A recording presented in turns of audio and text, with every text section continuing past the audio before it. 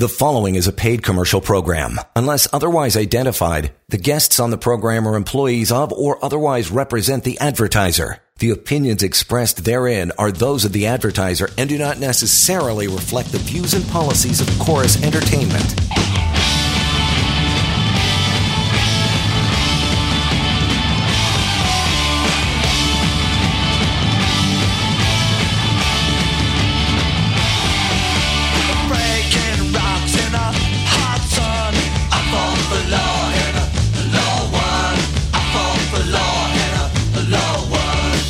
This is the Employment Law Show.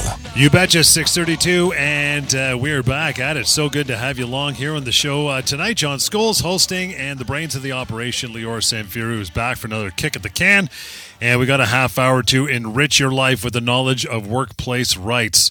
How about that? We're going to get right to it. We got a ton of email to get through. In fact, we're going to concentrate mainly on email over the next half hour. That is our main objective, is to talk to you and answer your problems, or at least get you started down the road of some conclusion when it comes to your questions having to do with the workplace. And it all starts with that phone call. Beyond the show, always reach out to Lior. Encouraged to do so. help@employmentlawyer.ca for email. That's the one we're going to be using tonight. And the phone number, 1-855-821-5900. And that also handy website, which was built and created by Lior a couple years ago, called pocketemploymentlawyer.ca. That alone will answer many of your questions throughout your work life for sure, but you'll have access to the severance calculator, which is baked into that sucker. Take that out for a spin tonight. Discover what severance really should be on the bright side. So again, pocketemploymentlawyer.ca. Okay, pal, case of the day. What do you got cooking over there? Hey, John.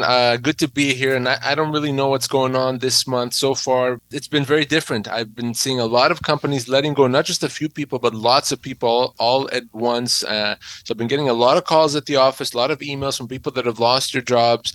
And of course, this time of year, it's going to be very tough to find another job. So They're calling me very concerned about what does it mean, what they're owed. Here's the interesting thing, by the way, that if you are let go kind of in December on the holidays, that means increased severance. That means you're owed more severance than normal because it's going to take you longer to find another job. It's not too many people are hiring right now. So because of that, I've been saying that to a lot of people. So if you're in one of those situations, you lost your job, or you think the axe is about to fall, well, why deal with it on your own? Call us right now on the show. Ask the question. I'll tell you what you need to know about your rights and how to resolve them. And we'll put you on the path towards a resolution. Of course, you can contact me in the office as well, like so many people are doing every day. We'll give you that contact information, so don't hesitate. Let's do that for sure. And of course, if your matter doesn't involve termination, maybe it's a constructive dismissal, maybe it's a harassment issue, maybe it's a bad boss, you name it, on the show, you can ask us what to do, and I'll tell you what to do. I'm not going to lecture you on the law. I'll just tell you what to do. But to get us started, of course, let me tell you about what I've seen come across my desk. Now, John, I've had about 3 so far this week, 3 situations that are all the same with respect to relocation. I've been contacted by several individuals where their employer has announced that after the holidays, they're going to be relocating to a new place of employment, and that the employees are expected to move to that location. And that employer made it very, very clear that the employees only have 2 options. They can either relocate or they can resign. There's no other option. And one of these individuals that called me actually asked his employer, well, what about severance? Would I get any severance? His employer says, what are you talking about? You're not going to get any severance if you choose to resign. Well, of course, this didn't all seem very right to these individuals, and they called and they asked me the very simple question is, well, do I have to relocate, and what happens if I don't? So here's the answer here, and you've heard me talk about this before on the show, but it's very applicable now, and that is, if you're relocating, if the relocation is such that it's going to take you more than an extra hour to get to work than it does now. So if before it used to take 30 minutes, now it's going to be an hour and a half or more, an extra hour to get to or from work. That is the type of a relocation that you don't have to accept. What I mean by that is if it's such a relocation, you can choose to consider that as a termination. We call this constructive dismissal. And then your employer has to pay you your severance. Now, if it's a type of relocation, it's only going to add maybe 20 minutes to your commute. It doesn't get to that level. And if you choose not to do it, that may well be a resignation. But if it's a significant one, an hour or more, constructive dismissal, and whether your company wants to or not, they're going to have to pay you your full severance. Of course, that could be as much as 24 months pay. Now, before you do anything, though, if you're in that situation, you're about to be relocated, before you tell your employer I'm doing it or I'm not doing it or I want severance or I don't want severance, before you do any of that, call me. Okay, because we have to do this right. We don't want to do anything or say anything that may compromise our rights. Call me. But remember, you have that right potentially to say that's a termination of employment, John. First crack at the night is going to be Dale. Hey, Dale, thanks for standing by for a moment. How are you? Hey, how are you guys? Good, sir. What's on your mind? What's the question? So here's the question for the night. Being with the employer for a long time, the company's changed hands a couple years ago. New owner has some different ideas, and so recently I was off work for a period of time because I had an injury. Didn't happen at work. While I was off, I was presented with an employment contract for me to sign, which had a bunch of troublesome stuff in it. Related to the way I was paid, in terms of being paid for travel, being paid commission, et cetera. A bunch of changes, that none of which were in my benefit. Never are. Did you sign it? No, right? So ultimately, my question is, we had a meeting today to talk it out, and ultimately was basically told that, no, that's just the way it's going to be after wasting a couple hours in the meeting. My question is, how long can I wait before I say I was constructively dismissed? I've already registered and said I'm not signing anything. I'm not agreeing to this. But is there a time limit in terms of how long before? Great question. I've been just determined to have accepted it because I didn't say anything. Awesome. So, Dale, you did not sign that new employment agreement that they presented you? No, hell no. I've been listening to you guys for years. Good man. Excellent.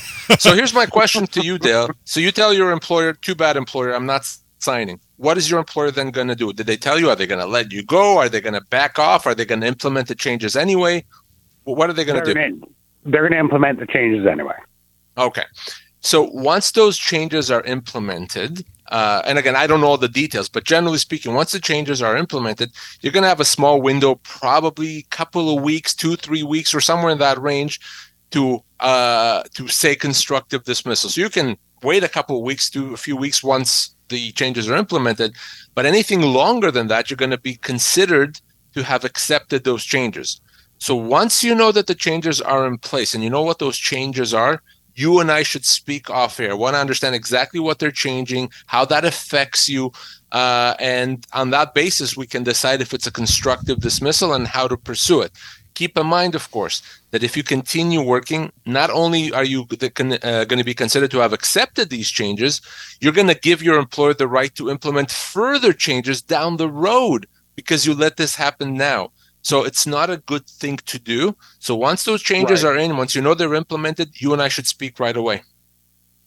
So just to clarify, so that the nature of my injury being off work, it didn't happen at work, but I had a head injury. Right. So they had sent this document through saying this is what's, we'd like you to sign this. And I said, I'm off work with a head injury. I'm not signing anything right now because that's ridiculous. I've since returned to work for probably the last 3-4 weeks. I've continued to submit my stuff to the company based on the previous agreement. I sent an email saying I don't agree with any of this. We need to talk about it. But as of today, we had the meeting saying that, well, that's too bad. That's what we're going to go ahead with. So is that few weeks window starting today? Yeah, it's starting today. Okay. But again, it's a very small window, so I wouldn't wait any longer than you have to. If you can reach out to me in the office this week, that would be better. Certainly, time is not going to be on your side here, okay? Okay, that's what I needed to know. Awesome. Thanks, Dale. Appreciate you reaching out, and well done for listening. See, you get a little educated, and the guy didn't pull the trigger and say, okay, I'll sign it in a moment of weakness, even though he was off work. So, Dale, nicely done. Again, Dale, you probably know this already, but reaching out, 1-855-821-5900, email help@employmentlawyer.ca. One short little tiny break is coming up right now that we're going to dive back into the email. We continue with more of the Employment Law Show. Hang in there. You're listening to a paid commercial program. Unless otherwise identified, guests on the program are employees of or otherwise represent the advertiser. The opinions expressed therein are those of the advertiser and do not necessarily reflect the views and policies of Chorus Entertainment. Welcome back to the Employment Law Show. As we mentioned, Lior, we're going to concentrate a lot of email on the show for the remaining time tonight. Richard's number one says, guys, love the show. Now, how come an employer can let me go with no notice, especially when I did nothing wrong? You know, it's an interesting question to ask me how come, because the only thing I can really tell you is because that's the law. An employer legally is allowed to let someone go at any time and pretty much for any reason, as long as severance is paid. Why the law is the way that it is, I can't say. It's been the law in Canada since we've had a country. Mm-hmm. So the reality is that a court cannot make an employer not let someone go. The law can simply compensate the employee. So because of that, an employer doesn't have to have a good reason to let someone go. They don't have, and again, we're talking about non-union employees. The employer doesn't have to follow seniority. They can let go someone more senior as opposed to someone more junior. They don't have to give an answer. And if they give an answer, believe it or not, that answer doesn't have to be a truthful answer. Ultimately, what an employer has to do is to provide full severance. Now, the reality is that most employers, almost all employers, frankly, don't provide full severance, don't provide proper severance, which results in their employees being wrongfully dismissed. So if you've been let go, chances are you've been wrongfully dismissed, not because the reason was wrong or bad, because you're owed more severance than what you've been paid or what you've been offered. Now, of course, there's exceptions to this idea that you can just be let go for any reason, and that is you cannot be let go for a discriminatory reason. You can't be let go because of your age or your ethnicity or your disability, etc. That would be illegal. There's other situations you can't be let go because you're standing up for your rights, but for the most part, an employer can let you go as long as severance is paid. But if you're let go, doesn't matter what the reason is, doesn't matter if you've been there for a year or 50 years, you need to call me right away because chances are whatever you've been offered is not even close to being enough. Phone call still, 416-870-6400 to call the station, get on air with us. Andrew's up next. His guys have been on a layoff for about 4 months, but the company still operating. I'm told that they don't know when I'll be called back to work. How long do I got to wait? Well, you don't have to wait at all. That's the thing. If you've been put on a temporary layoff, you don't have to accept that. You can choose to consider that to be a termination. I often get asked this exact question that this email just asked is, well, when do they have to call me back? How long can they keep me off on a layoff? Well, they can't at all put you on a layoff, even a temporary layoff. If they do, the power is in your hands. It's in the employee's hands to decide, is this something I'm okay with? Or am I going to consider that to be a termination of my employment and now severance has to be paid? Just like an employer can't reduce your pay by 20%, 30%, 50%, well, a temporary layoff is a 100% reduction in pay, not legal. You can accept it and sit at home and hope they call you back. That is your right. I don't recommend that. But the other option is to treat that as a termination of employment, get your severance, and move on. So if you're put on a temporary layoff, unless there's a history of doing that you've accepted in the past, you can treat that as a termination, get your severance. So I want you to call me. And just a reminder to call Lior when the show's not happening, 1-855-821-5900. Danielle is up next, says, can Lior explain this for me, why there's such a big difference between what the severance calculator says and what our good friends at the Ministry of Labor say? Yes, I get that asked often. So if you're going to, so let's use an example. Let's say you're a 3-year employee. You've been with the company for 3 years. You go to the severance calculator. By the way, you can find that at pocketemploymentlawyer.ca. You do the calculation, and it may tell you that you're owed 6 months severance. You call the Ministry of Labor and ask them the question. They'll tell you 3 weeks. So wait a second. Is it 3 weeks or is it 6 months, and why the big difference? Well, here's the answer. It's the 6 months. The reason for that is the Ministry of Labor can only advise you with respect to a small portion of your entitlements. They can only advise you with respect to your minimum entitlements, not your full entitlements. The majority of your entitlements is something that the Ministry of Labor, the government, cannot advise you on. They don't look at that because they're only concentrated about those minimum entitlements. So when you get the information that you're owed 3 weeks from the Ministry of Labor, that is completely wrong. Your full entitlements can be 10 times that or more. That's why we even started this show all these years ago. Yeah. People were getting all this wrong information. They were let go, and let's say after 3 years, they were offered 4 weeks pay. They called the ministry, which told them it should be 3 weeks. So they thought, hey, I was offered 4 weeks. I guess that's pretty good. When in fact, they were owed 6 months. So no, you cannot call the government, the Ministry of Labor, the Labor Board if you lose your job. You can call them if you're having an overtime issue, a vacation pay issue, but not if you lose your job. For that, you got to speak with an employment lawyer. And I've said this before, I'll say it again now. If you don't like me, that's okay. Speak to another employment lawyer.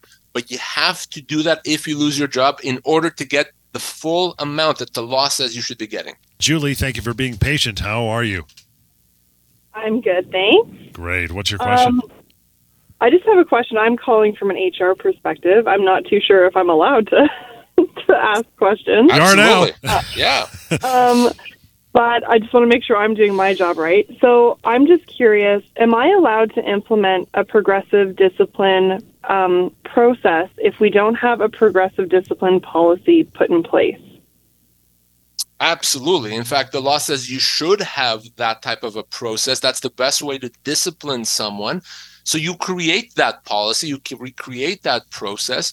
And as long as it's, reasonable and it's not, over the top, such that if you do something wrong, you're automatically suspended for a month, you know what I mean? Then absolutely, it's something you should do. I highly, highly recommend it. Also happy to talk to you about how to put that together if you want, and how to introduce that. But it is a very good idea, not just to have a policy like that, but to actually act on that policy. So a policy does you no good if it sits in a drawer, but it's not followed. But if you have a policy and then you follow what the policy says when there's cause to discipline an employee, that is a very good way to go about doing things, and I highly recommend it. Because I've implemented them before for larger companies, but now I'm in a company of like 6 people, so it's everyone works very closely with each other, but we have issues, and so I'm a very big fan of progressive discipline, but I don't know if we start implementing a progressive discipline before we have the policy, if it's still active, if that makes sense.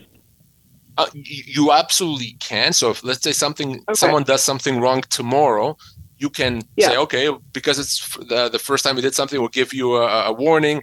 Absolutely. Like a but verbal, it's still a verbal. By the way, I'm not a huge fan of a verbal, only because you want to be a situation where there's a record that something was done. So as long as there's a record of that discipline, that's fine. But I also think it's a good idea to create that policy, have that written document, circulate it amongst people so that they're aware of it. But you can start engaging in progressive discipline tomorrow if you want to. In fact, I think that's a very good idea to do it. Okay, awesome. I just wanted to make sure that I was able to do it before one's actually like a concrete plan is made. But yes, you that's can. Awesome. You Thank can you very much. Yes, no problem. Awesome. You bet, Julie, no problem. And again, if you want to talk about getting that put together, just reach out to Lior. He told you can do that as well. 1-855-821-5900. Going down the email list, who do we got? Steve is up next. His guys usually work around 50 hours of overtime a month, for which I get paid. Now we're not as busy, so there is no overtime. Anything I can do about that? So if the reason you're not getting the overtime is because there's just not enough work, then not much that you can do about that, because the whole idea of overtime is, we're busy, we're going to have you work those extra hours, and that's it. So if it's just only a function of how busy the company is, not much that you can do. On the other hand, if the reason you're not getting overtime is, let's say, the company made a decision to hire other people, and now there's just not enough overtime to go around, well, that's something that the company did, and the effect of that is that you get paid less. That could be a constructive dismissal, not something that the company can do, because they're essentially taking money away from you. So if the company is responsible for you not having your regular overtime, could be constructive dismissal. If it's simply a function of how busy or not busy the company is, nothing that can be done in that situation. So hopefully that distinction is clear. Interesting question from Leanne here through email. Laura says, my boss announced the company I work for is likely to shut down in the next year. Can they avoid paying me severance if the company does shut down? So no, the only time they would avoid, I guess, is a situation where they're formally in bankruptcy. That legal process was commenced against them, that they're formally in bankruptcy, which means that their liabilities, their secured liabilities, exceed their assets. The fact that they've shut down does not change their severance obligations, or they may simply decide to retire or not to continue operating. They still have to pay those severance obligations. And remember, a company has various assets. They have materials or equipment and maybe property that they own. There's accounts receivables. So they have to use that money to pay full severance to their employees. That one thing I will say is if you're working for a company that's shut down or is shutting down, don't wait. Okay, don't wait. Well, I'll think about it a year later. By then, whatever money the company had may be gone, likely will be gone. So you want to act on that very quickly, act on it as soon as possible. But no, shutting down does not mean the employees get deprived of severance, not at all. So if it is a bankruptcy situation, and I guess most employees would be at the bottom end of receiving any pennies left over, meaning you're not probably going to get anything if it's a bankruptcy, yeah? Yeah, unfortunately, the way our bankruptcies law work is that with respect to severance, employees are unsecured creditors. Means the secured creditors, usually the banks, get paid first, and by the time they get paid, usually there's nothing left for the employees, at least with respect to severance. So it's bad news when it comes to bankruptcy. But again, shutting down is not the same as bankruptcy. It's very, very different. So unless the company is actually formally in bankruptcy, they still have to pay their full severance. Let's get Brian here under the wire before we walk out of here. Says I worked for a company for 5 years and then quit. A year later, they convinced me to come back. They just let me go again, or they let me go. How much severance am I owed? So in most cases, if you're working for a company and then come back, your full years of service count. In other words, the time is the combined time of both tenures will be added up in order to determine your seniority. And remember, the more seniority you have, the more severance you get. Now, if when you come back, the company treats you like a new employee, they put you on probation, or they make it clear that they don't recognize past service, then it's possible that the previous service won't count. That's rare. In most cases, when you work for a company, leave and come back, they almost acknowledge the fact that you're not a new employee, that you had prior seniority, meaning if they let you go, they have to account for all your years, which of course means more severance. And with that, we're out of time. You want to join us again tomorrow? Feel free to do so. Make your phone calls and send your emails along. In the meantime, that is help@employmentlawyer.ca. Phone number to reach Lior, 1-855-821-5900. And that website, it's a beauty, called pocketemploymentlawyer.ca. And as I just mentioned, we're back here 6:30 tomorrow night with our next edition of the Employment Law Show. Enjoy the rest of your evening. The preceding was a paid commercial program. Unless otherwise identified, the guests on the program are employees of or otherwise represent the advertiser. The opinions expressed therein are those of the advertiser and do not necessarily reflect the views and policies of Chorus Entertainment.